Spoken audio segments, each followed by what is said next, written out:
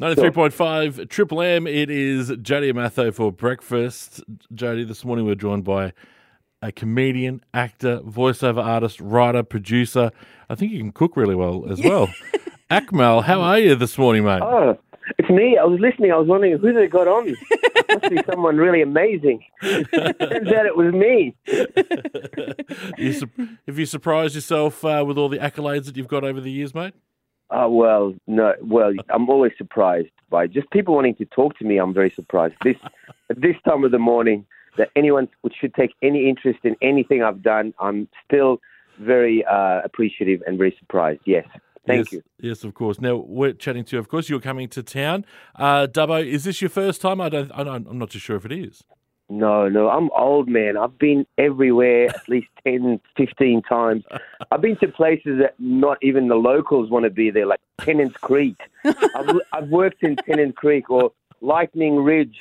Even the people in Lightning Ridge say, when I go there, what the hell are you doing here? Why are you here? I'm doing a show. Oh, man. We could have come to you. No, that's great. So, yeah, no, Dubbo's great, though. I like Dubbo. I have a friend who lives there, and there's a few things. Is the old jail? Is that right? The old Dubbo jail, yep. Yes. I've spent some time in that jail. We get to pay as to a get guest. As a tourist, I just want to make it clear. Yes, of course. Of course. Yeah. Tennant Creek, that was a different thing. The whole thing was a prison. Oh, my God, when am I going to get out of Tennant Creek?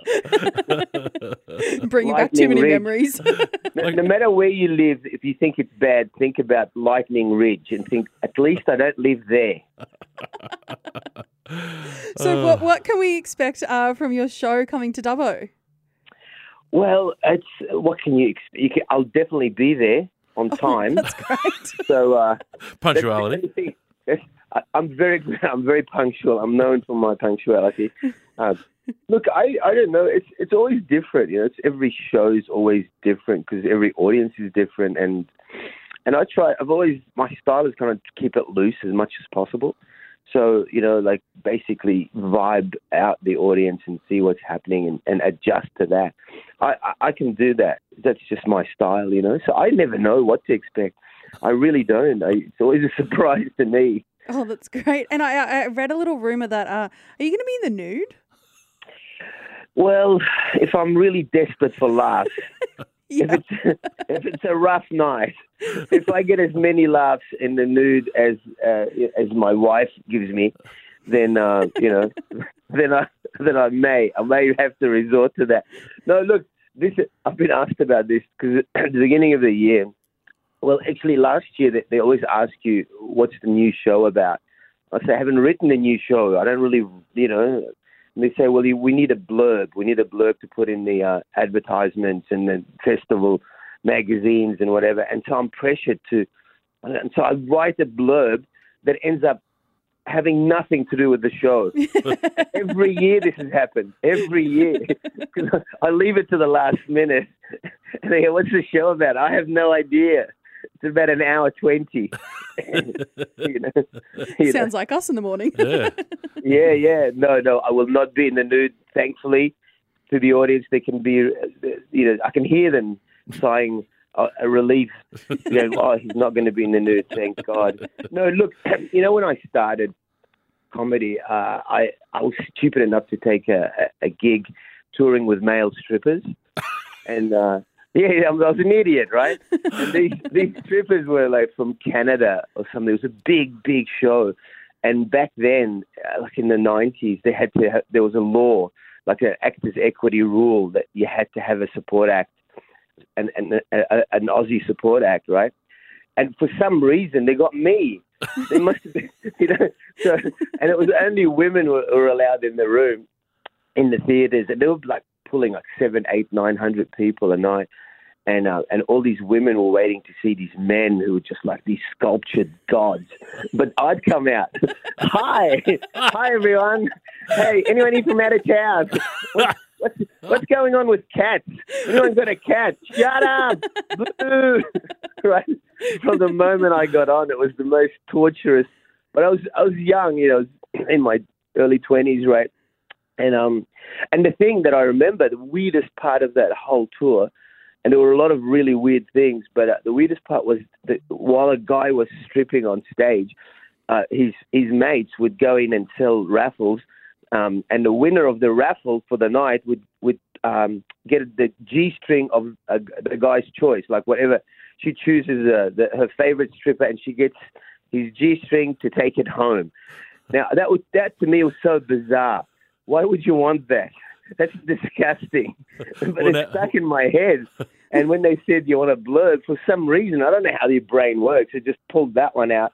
And I said, yeah, I'd like, because secretly I wanted to be one of the strippers. Of course. Yeah, of course. But I just didn't have the right credentials, unfortunately. The resume didn't really stack up. Well, that's... That sounds like it's going to be a huge show. I don't know what's happening. If the comedian doesn't know what's happening, then we've got no idea. But it's going to be a hell of a lot of fun by the sound of it. I hope so. I've always had a good time in Dubbo. There are certain towns that I constantly do well in for some reason, and other towns where it's death constantly. I'm dying there. I think Tennant Creek's one of them. Dubbo is one of the towns where I always do well. For some reason, like Warrnambool, I always do badly, or anyway, south of say Bundaberg, I always have a hard time there. But there are other towns that I'm really look forward to doing. It's really weird when you've been doing this as long as I have. You build a sort of a what do you call it? Help me out here. A repertoire. A repertoire of. Yeah. It's a big word. Yeah.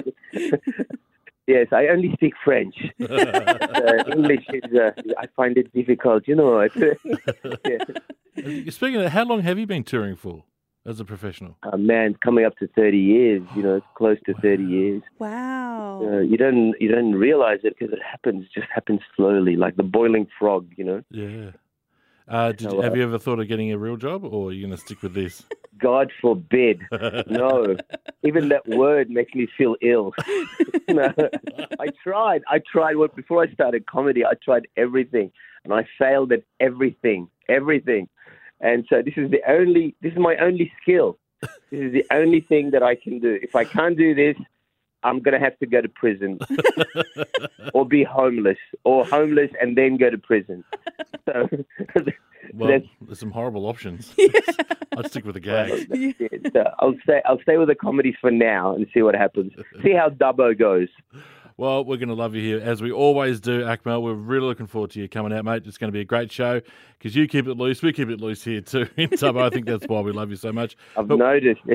We'll see you at the RSL. Thank you, guys. Have a great day.